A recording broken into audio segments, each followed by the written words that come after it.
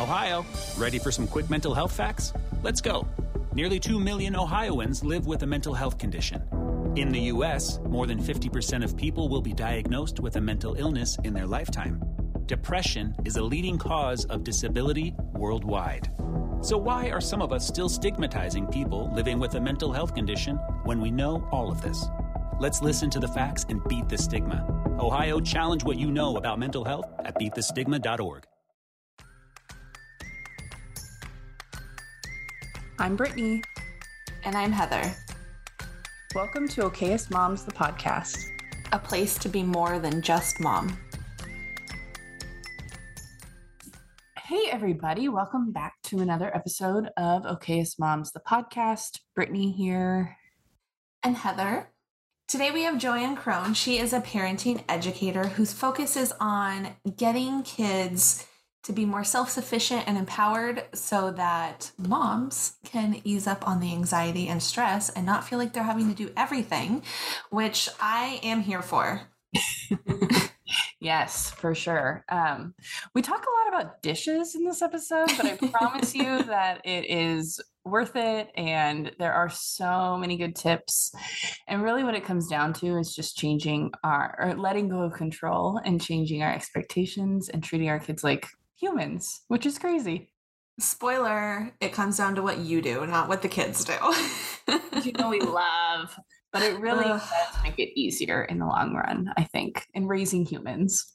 Yes. Well, and I feel like dishes can be just substituted for whatever your pain point is.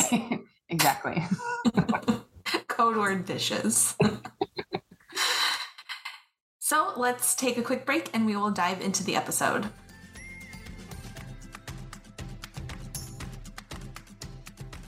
When I tell you that Brittany and I were beyond excited to bring on House of Wise as a podcast sponsor, it's a bit of an understatement. We have both tried various CBD products over the years to little success. Some flat out didn't work, and almost all of them taste pretty gross.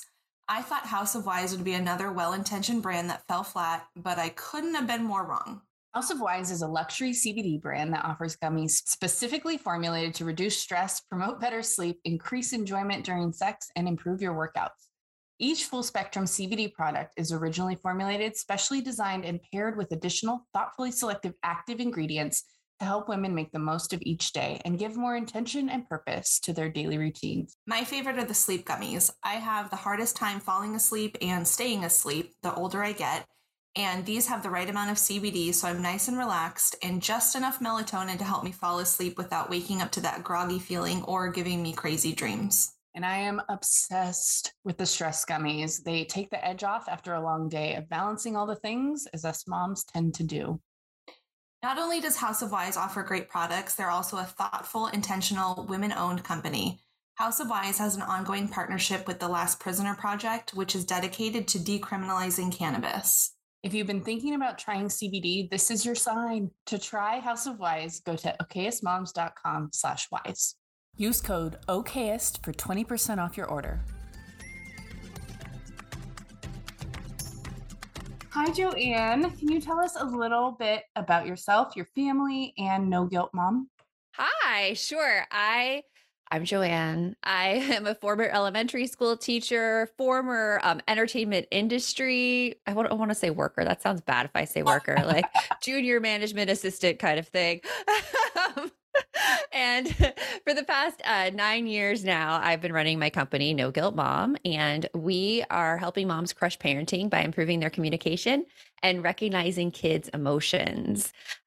And it's been amazing. Me and my podcast co-host Bree, who also helps me run the company as well, in the Phoenix, Arizona area. And I have 2 kids. One is a 13-year-old daughter, and the other, I have a 9-year-old son. And it's been great. That's like the worst intro I've ever done, you guys. I'm so sorry. No, that's totally fine. You nailed it. I nailed it. So what does it mean to be a no guilt mom?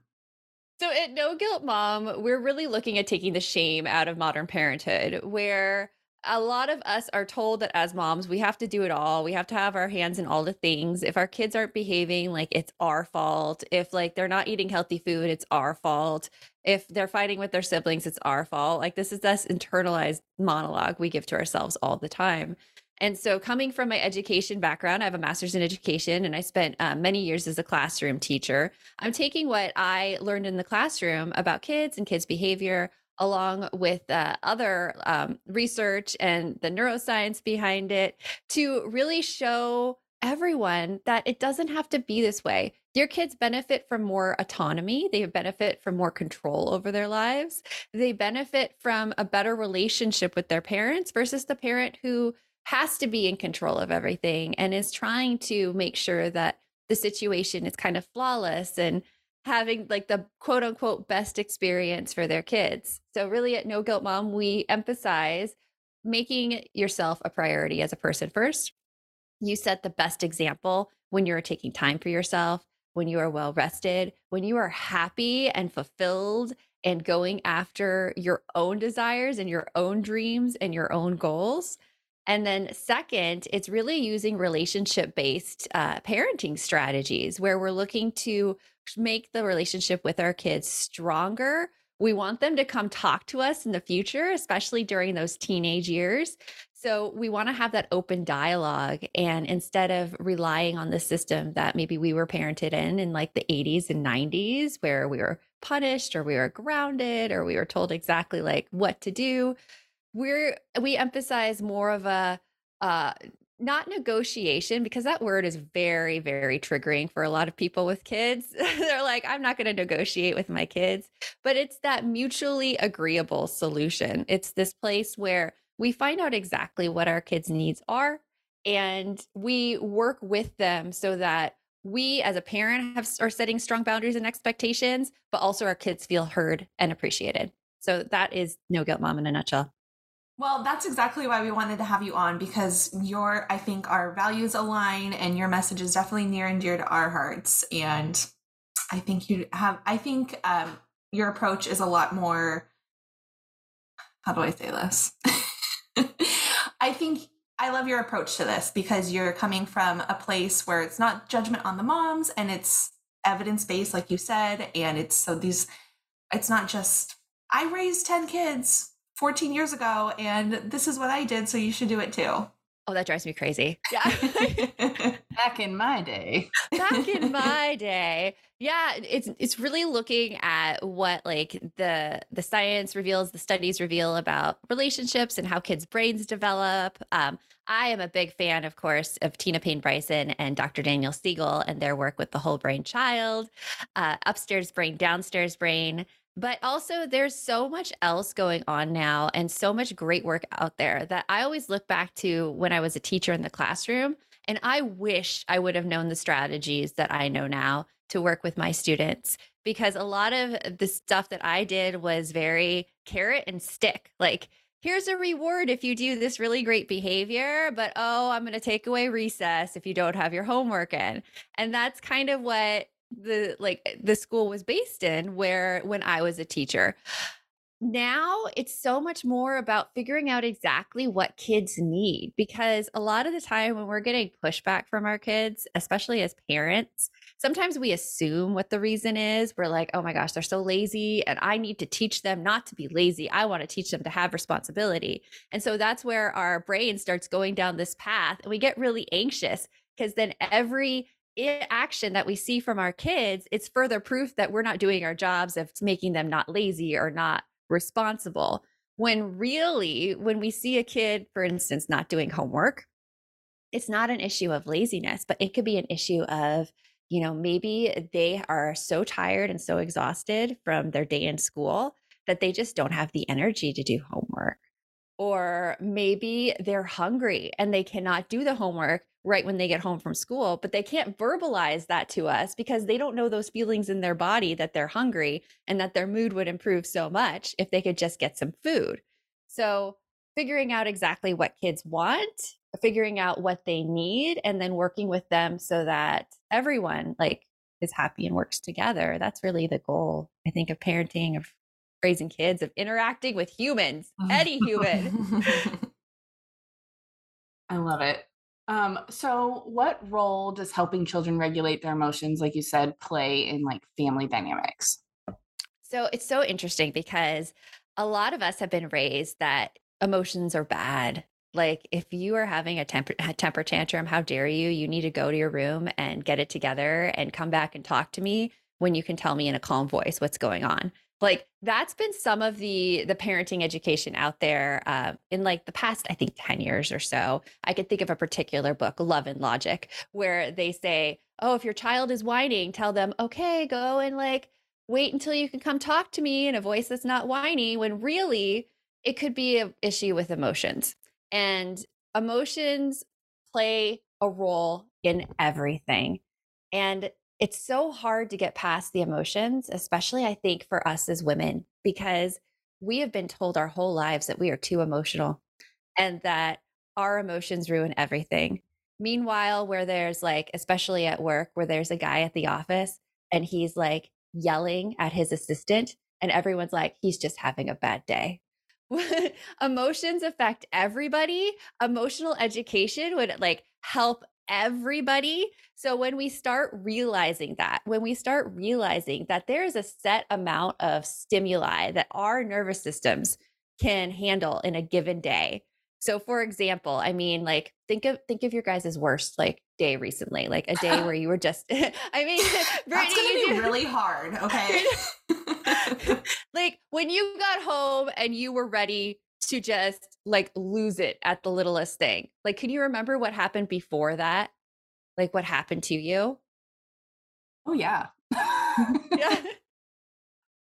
Well, mine was Monday because I had a busy day and my son's school called. He had a stomach ache, so I had to go back and pick him up like an hour after I dropped him off. And I was just, thrown off from that. And then I had to get all my stuff done while also caring for him. And then we had to go back to the school for something I committed to, and he forgot his shoes. And I was like, I didn't hear this. because I can't talk about it because I'm getting riled up right now. Yeah. It was a really hard time because you experienced, first of all, like there was a lot of uncertainty in that situation, a lot of like disruption of your plans and routine, and it caused a lot of stress, and stress we hold in our bodies. And so when you got home, everything was built up. It was so built up, and we call that in Calm and Happy Parenting. We take parents through like the green, the red, and the blue, which many people use in like to explain like when the sensory system gets overloaded.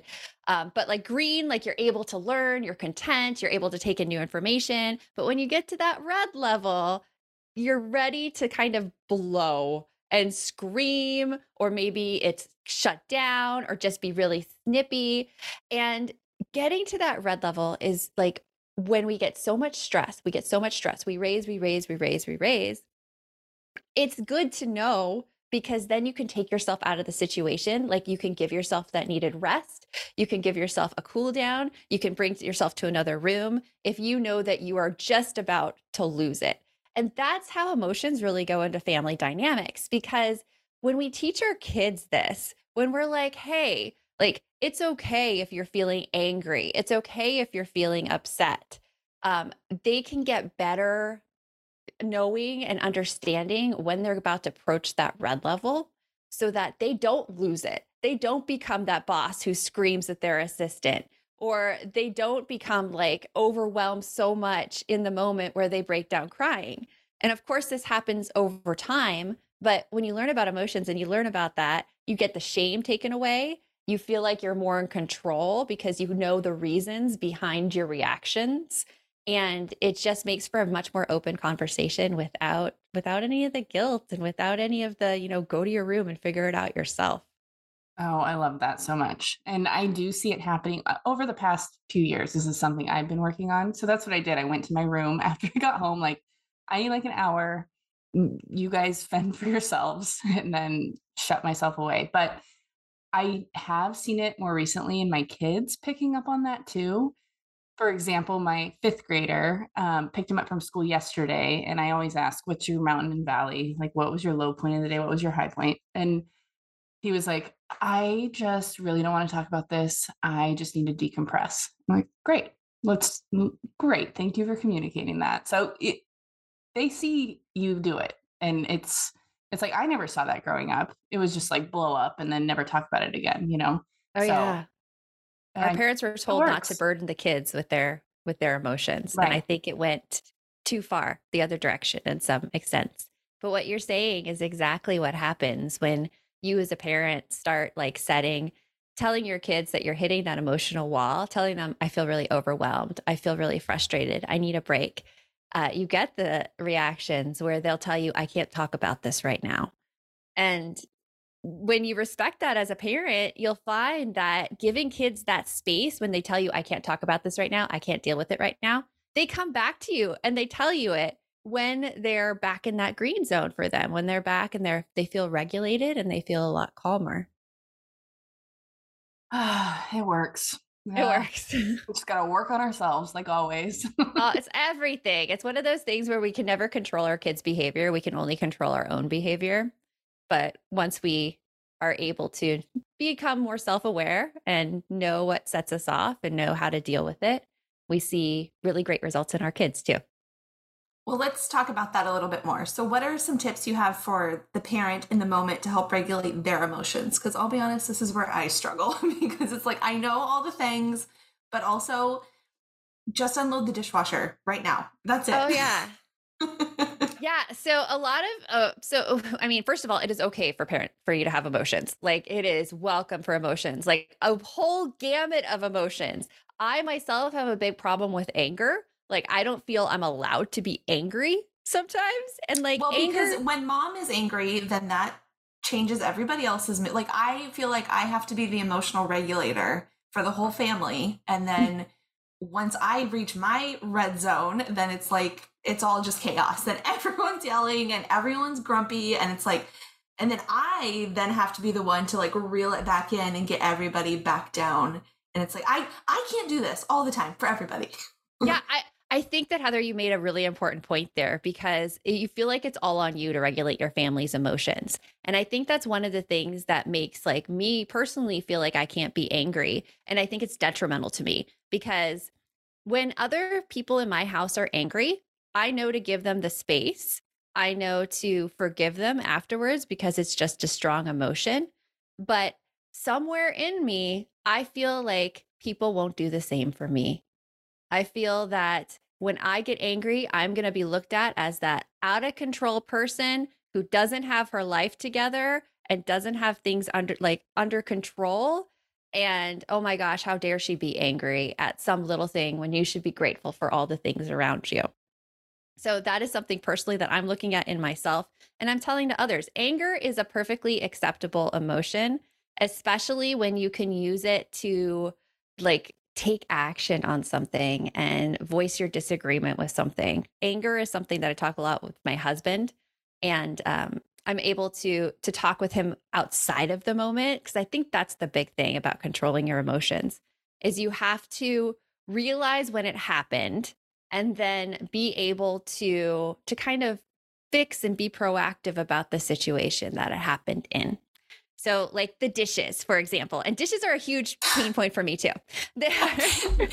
My husband and I have never fought over anything more than we have fought over the dishes. Oh, really? Over, like, the whole 12 years of our marriage, nothing makes us get into it more than dishes. Really? So for like dishes in particular, being proactive about that, because one of those things is like, I realized I had the anger over the dishes. We had both my husband and I had the anger over the kids, not unloading the dishwasher or loading the dishwasher. We didn't want to nag them all the time. And so in that instance, anger was a really useful tool because it had us both sit down and really talk about the situation and see how we could fix it. What really helped in our case, and maybe you can do it with yours, is that we made sure our roles were clearly defined in the dishes. So in our house, if I make dinner, and I really love cooking, like not everybody does, but oh my gosh, at the end of the day, I pour myself a glass of wine, I get out my test kitchen cookbook, and I cook this meal. And afterwards I'm like, it's a masterpiece. Or I'm like, I didn't do it this time, but I really like the process. So I love cooking. Anytime I cook, my husband does the dishes. Like it is his job. If those dishes stay on the counter, I leave them on the counter because that is his job and he needs to do it. Versus if he cooks, I do the dishes. I do like the hand wash portion of the dishes. So our roles are really clearly defined when it comes to like the hand wash part of the dishes. But our kids are also clearly defined in what they do with the dishwasher. My daughter unloads, my son loads. We have a little baby Yoda magnet on the dishwasher. They flip it to make sure the other one knows whose job it is. And they're very good about flipping that because they do not want to let the other one off the hook for doing their part of the job. Yeah, that's a great idea. That's what they do. And so they're defined. And then the next part comes to time. And so we have times that they check the dishwasher. My son has agreed 7:30 p.m. each night. He will look on the counter to see if there are dishes that need to be put in the dishwasher. If there are, he will do it. If the dishwasher is full, he will run it. My daughter, she does it when she gets home from school to see if the dishwasher needs to be unloaded. If it does, great, she does it then. If it doesn't need to be unloaded, great, she does it. She waits until the next day and checks it again. So just having the really clearly defined roles around chores, and then we write it down. We write it down in the house somewhere because I don't know about you, but I will talk about something with my family and I'll be like, did I say that? What did we say? So it's written down on our command center in our house. Like it says on dishes, Eric, 7:30 p.m. So I could just go and be like, we agreed. And there's no fight that way around it. So then so if your daughter comes home from school and the dishwasher isn't ready to be unloaded, then your son isn't able to load it at night. So is there ever any like break? Do you see what I'm saying? Yeah. Well, if the dishwasher isn't ready to be unloaded, the reasons would be that it either hasn't been run because it isn't full yet. My son hasn't made it like done his job enough to make it full, or it's an empty dishwasher and it doesn't need to be unloaded. So it works out that way. And then I mean, okay. So here's my other question. So you work from home, correct? I do work from home. Okay, so here's where I love this, like the defined roles, and like we're working really hard to bring the kids in now because they're old enough. And, if you alleviate some of this from us, then there will be less stress in this house. So it's time for you to start. But the problem I'm finding is that if things don't get done, which I get it, like sometimes people work late or like sports come in, like whatever. Sometimes it just doesn't happen, which is fine. But as the person who works from home, then in the morning when I want to go in and make my breakfast or go make my lunch, I have to work. I need the kitchen at some point during the day. So that's when that's when the problems arise. And that's good that you know that. And it's good that you know that it happens repeatedly because it's something that you can bring up with your family. So I had something like that happen repeatedly to me and it's why we have the dishwasher system we do. I went to cook dinner. There was no clean dishes. Like I had to go to the sink. I had to like wash like dishes by hand. And it took me much, much longer. And so we do family meetings in our house. We do it mostly during dinner time. It's pretty informal with us. When we're sitting down to dinner, I'm like, hey, I have this issue right now with the dishes. This is what's going on. This is what I can't do. Do you guys have any ideas on how we can solve this? And like, I can get a little help in it. And usually when it's presented in a way that you're having trouble with it, you're suffering with it, you're having to go through this, I've seen kids much more willing to jump in and be like, oh, we could do this or we could do that. Or they'll also give their suggestions. If they're used to you giving suggestions, they'll be like, well, you could go do this instead. And it's all about a back and forth at that point and just a conversation. And it's a great lesson you're teaching kids where when there's a problem in the home, it is okay to bring it up and talk about it. And you're normalizing like conflict, which I never had normalized for me growing up. And I still like get that little in my stomach whenever like somebody's mad at me or whenever there's like trouble. But you're showing how to work through it when you bring your own problems up and you have your family help come up with a solution together, that they are a part of enacting as well as you are. Well, that's a great tip. And that's a great tip for this next question, but do you have any other suggestions about how to handle like whining or stalling or avoidance of chores? So when things like chores happen, and we like to approach the problem as if it's an ongoing problem. If it happens, like if you can predict it, if you're like, okay, I'm going to ask my kids to do this and they are going to stall for like an hour and go play Roblox and then say they forgot, it's then an ongoing problem, which you can then proactively solve at a different time. So in Calm and Happy Parenting, we actually take parents through our happy framework, which is first it's H is have priorities, which it's an ongoing problem. This is going to be your priority to solve this one problem. So if kids are avoiding chores, this is your one priority. You're not working on other things right now with them. You're just working on this one. And then you move into the A, which is appreciate your kids' concerns. And we really want to get to the bottom of things with kids. So we asked this question. It's based on Dr. Ross Greene's work, who wrote The Explosive Child. And you ask them, hey, I noticed that you're stalling when it's time to load the dishwasher. Actually, let me rephrase that one. It would be better said, like, I notice you have difficulty loading the dishwasher at night because you don't want to put any of your emotions or judgments into the conversation. So if you state to, I notice you have difficulty loading the dishwasher, what's up?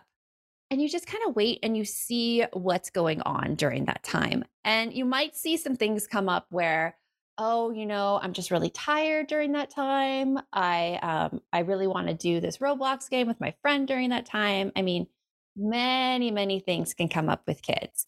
And there are things that usually as adults we're like, well, that's not important. You could like do it in another time. You could like push it off. Or like, well, if you just did the dishes, you could do all this stuff later. I don't get what the big deal is. But in this appreciate your kids' concerns phase, we want our kids to feel listened to. We want to make sure that we get the entire story from them, because a lot of pushback from people comes when they don't feel that they're understood. And so getting everything out, asking your kids, okay, I understand this is happening. I understand you're tired. I understand you want to play Roblox. Is there anything else? Getting everything out during that. Most parents want to skip this part because that's how we've been taught. Like no one has listened to us like this. It's crazy. But this part is like key to getting cooperation. And then in the first P of happy, it's process your own emotions. And this is when you tell your kids, you're like, okay, I understand that you're tired, you want to play Roblox. I feel frustrated when I see a big pile of dishes by the dishwasher and I can't like do any sort of cooking because I have to wash dishes by hand. And you just tell them straight out. And then you invite them into step 3, which is the problem solving mode. And you ask them, I wonder how we can solve this. And you start thinking of solutions together and having them give you their ideas, which if they're new to this, they're not going to have many ideas at all because they're not used to coming up with solutions to problems. So it's really a process that over time, it's going to be much, much more effective for you. But when you're in problem solving, then you say like, oh, well, I could do it before I get on Roblox, or I can do it right when I get home from school because that's when I'm thinking about it. And then you try that solution with them. And because they thought of the solution, because they had input in it, because they now feel listened to and understood, you're going to see a lot more cooperation and agreement actually putting that solution, like doing what they said they would do. Is it going to be a fix forever? No. It's going to be something that is looked at, it's revised, just like any problem solving thing in all of life. But it's going to be a way that your kids are going to start helping you. They're going to start seeing things that you need help with. I've used this for the past 3 years now, and my son will see when I am stressed and he will offer to like help me with making a dinner that week. And he's 9. So I could tell you that it works. It really, really works. And over time, you'll feel less like it's all on you and more like your entire family is helping you and supporting you. It's all about buy-in. I feel like, I mean, even with adults, you're working with a team, it's all about like getting people's buy-in, and it's the same with kids.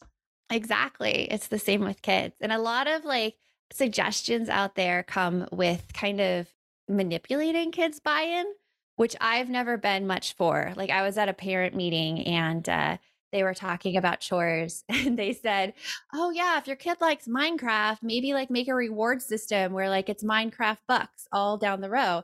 And I'm like, no, no, we didn't just say this to 200 parents who are like struggling with chores, who now feel it's like their responsibility to come up with this complicated Minecraft system who's only going to last 3 weeks because then your kid's going to be interested in something else and it's going to stop working.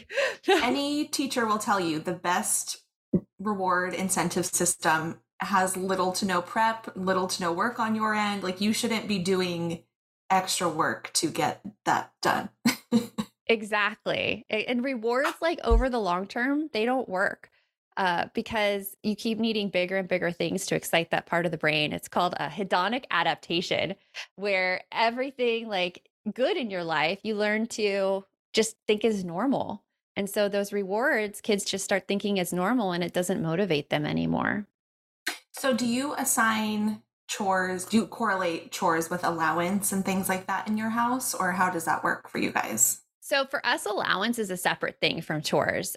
Their allowance is never taken away or anything for not doing chores because we're using allowance as a money management and strategy instead of an incentive to do chores. Because if you tie them together, it becomes that reward system again. And people argue against that. And they're like, oh, well, you know, I get paid for my job. Like, shouldn't we teach kids to, you know, that they have to work for their money? And I'm like, well, yes, but you don't get paid for every single task you do on a job unless you're like a commission-based salesperson. That's going way down the rabbit hole there. And it becomes more of a management issue on the parents' part if you're tying allowance to chores. And frankly, we don't have time for that. Like there's no time for that. There's no way I can stay consistent on that because my mind is in a million different directions with my own job and my own work. I can't manage another system at home. So with allowance, it's money management. It's about learning to separate wants versus needs. We give our kids a set amount each week, and then they can spend it how they so choose. However, I have total authority over junk food and candy. They cannot spend their entire allowance on candy because I pay their dental bills and their medical. They do that. We've had a lot of conversations like that too around video games. My son's currently saving his money up for a video game. And I said, that's fine, you can buy it. But the rules around video games and when you can play it still apply. Exactly. Like you can still set the expectations around it. It's not a total free, like I have so much money. Like, it's so funny though, with kids and allowance though, you learn about kids' money spending habits and their money saving habits. And every single kid is different. My daughter saves and saves and saves until we're like, well, I guess we're buying you an iPhone now because that's how much you have in your account. But she's 13. She's in high school. And my son, he's like, I got $1. What can I spend it on? So like allowance is just a really great tool to start having those early conversations about money and start asking kids like what they want to save for. And do they really want this like short-term reward right now? Or do they want to save for something a little bigger and more beneficial in the future? So I love having it separated. Okay. So since back to school season is here and we're getting back into the swing of things like homework and that after school shuffle, can you briefly give us a couple tips of how you handle homework so it doesn't become just one more battlefront? Yes. So homework is, I feel like the way I handle homework and the way I coach parents to handle homework is the same as I coach parents to handle everything. It's always about using that happy framework, going in and being like, okay, if homework is a problem, that is the one thing we're going to concentrate on right now.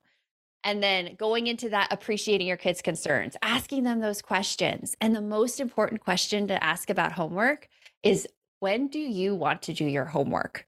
Because going back to kids' body budgets and seeing when they're tired or when they're stressed or when they can give their best to something, it's different for every child. So when we ask kids when they want to do their homework, we're giving them that buy-in again, we're giving them that choice, and we're also letting them make those own choices in terms of their own energy levels. So with my house, I asked my daughter, like, when do you want to do homework? And this was when she was in kindergarten. And she's like, I want to do it when I get home. and get out of the way. And that as a parent, I was like, yay, I'm doing everything right. You know, you have your first child and you're like, I am an expert. This is awesome. In kindergarten. In kindergarten. She's always been kind of like that. She's a very people pleaser. So like, I find that when you have a kid who is a people pleaser, it makes it easier, but then you see what's going to happen long term and you try to like break them out of that. So like, there's different challenges for each kid. But my son, he came home and he's like, I want to do it in the morning before I go to school. And I'm like, okay. This all sounds all too familiar. Oldest and youngest. Yep. Oldest and youngest. But I let him, and he like, and I thought when he'd asked me that, I'm like, this might work, because he was always an early riser, like up with the sun. That's when he had all his energy. And so I'm like, okay, let's try it. And because he got that, like that free range to try it, he woke up by himself and he got that homework done. And it took it was 3 months of that. It was some close calls where he forgot to do his homework in the morning and he was going out the door crying because he was afraid he was going to get in trouble with the teacher. And when that happens, like, it's great because as a parent, you just remain in that empathy role, being like, oh my gosh, like I've been here. Like, I know, like, you must feel really stressed right now. You must feel a little worried right now. I get it. It's okay. Like, and you're just there to comfort instead of there to be like, you should have done it at night when I told you to do it. But it removes that from you because you're giving your kids the choice and you're letting them experience natural consequences for their actions. So he did it for like 2 months, 3 months. And then he's like, I'm going to do it at night again. I'm like, cool. Sounds great.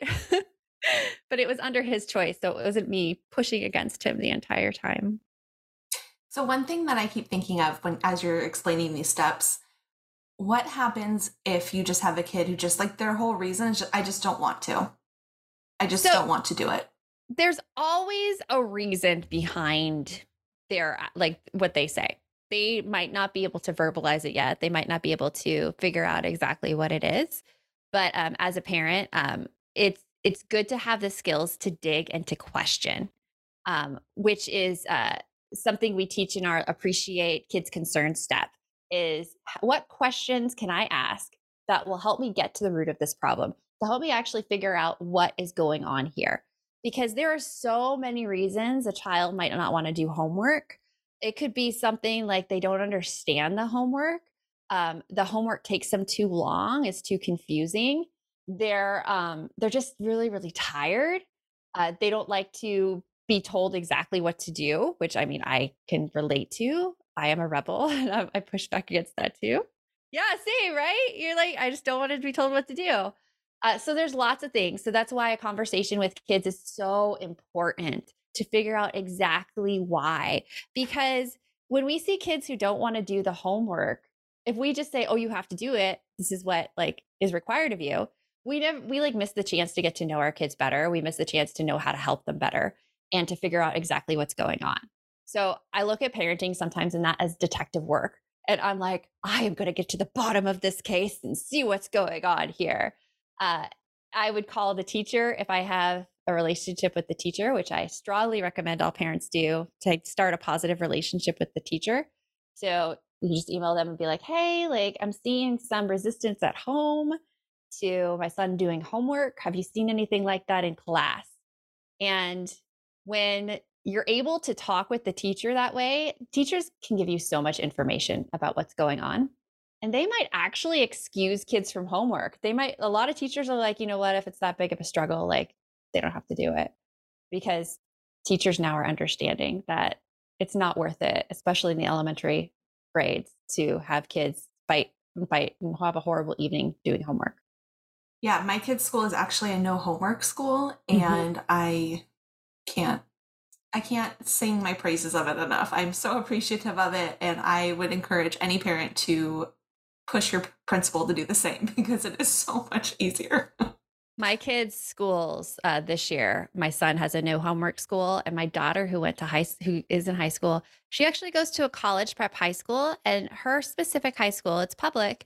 They're taking a very strong recognition of mental health. And so they are really being very aware of how much kids have to do outside of the classroom. and being very responsive about their time, respectful of their time.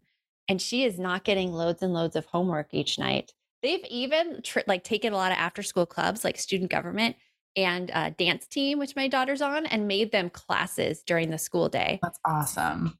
So it's such a better system. And I hope that all schools everywhere can give it to every single child out there. Because another thing I'm seeing is we have the privilege to live in pretty upper middle class communities. And we're seeing our kids get these benefits of teachers who have knowledge of mental health, teachers who have just the resources that they could put at this problem, wherein kids in higher poverty districts, they're not having this. And so that's a big thing that I hope that every school district takes on this and hears this about the no homework and how to help kids' emotional and social well-being instead of just piling on achievement. And there's reasons for that, but that would be me going onto a big soapbox and giving you the entire TED Talk. Other conversation. Back on for that episode for sure. Yes, it'd be my TED Talk. No. So will you tell us a little bit more about No Guilt Mom podcast and also the Calm and Happy Parenting that you were referencing earlier? Yeah. So No Guilt Mom podcast, I host with my best friend, Bree Tucker, and we have new episodes every Tuesday where we're interviewing a lot of authors. We interview experts in the field, and we give our tips for managing things like how to get out the door for school on time, how to deal with a perfectionist child.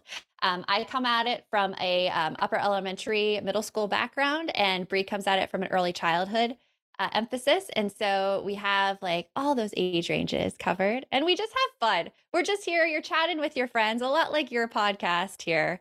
And it's just a fun time. And then Calm and Happy Parenting is our big system that we have at No Guilt Mom, where we teach parents exactly how to find those pushback issues in your kids, be able to drill down, ask those questions, and then come together to problem solve. And then finally, I never mentioned the why in our happy framework. The why is yield the work. It's taking off that work from your responsibility as a parent and really giving it to your family and giving it to your kids. And that is what we take parents through. And we also have a membership program as well called Balance VIP, where we coach parents and get to work individually with them to see those successes that happen. And we've just had so many great stories of parents who came in who their kids were fighting, they felt overwhelmed, they didn't know what to do. So now, in our group, one of our members, Tracy, just posted, she's like, my two kids created a board game and played all afternoon together. That never happened before. And it wasn't about changing the kids' behavior. It was about changing the parents' reaction to the situation. Why is that always the answer? It is. It is always the answer. And I think it's great because it gives you that permission to work on yourself and to spend more time on yourself. Well, thank you so much for joining us today. Can you tell our audience where they can find you on social media and where they can find No Guilt Mom?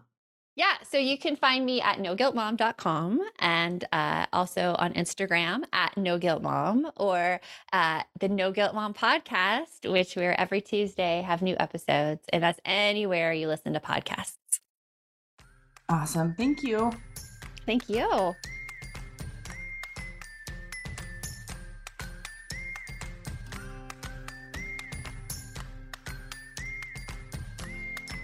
If you like what you just heard, and we hope you do, you can find more of us online at www.okayestmoms.com.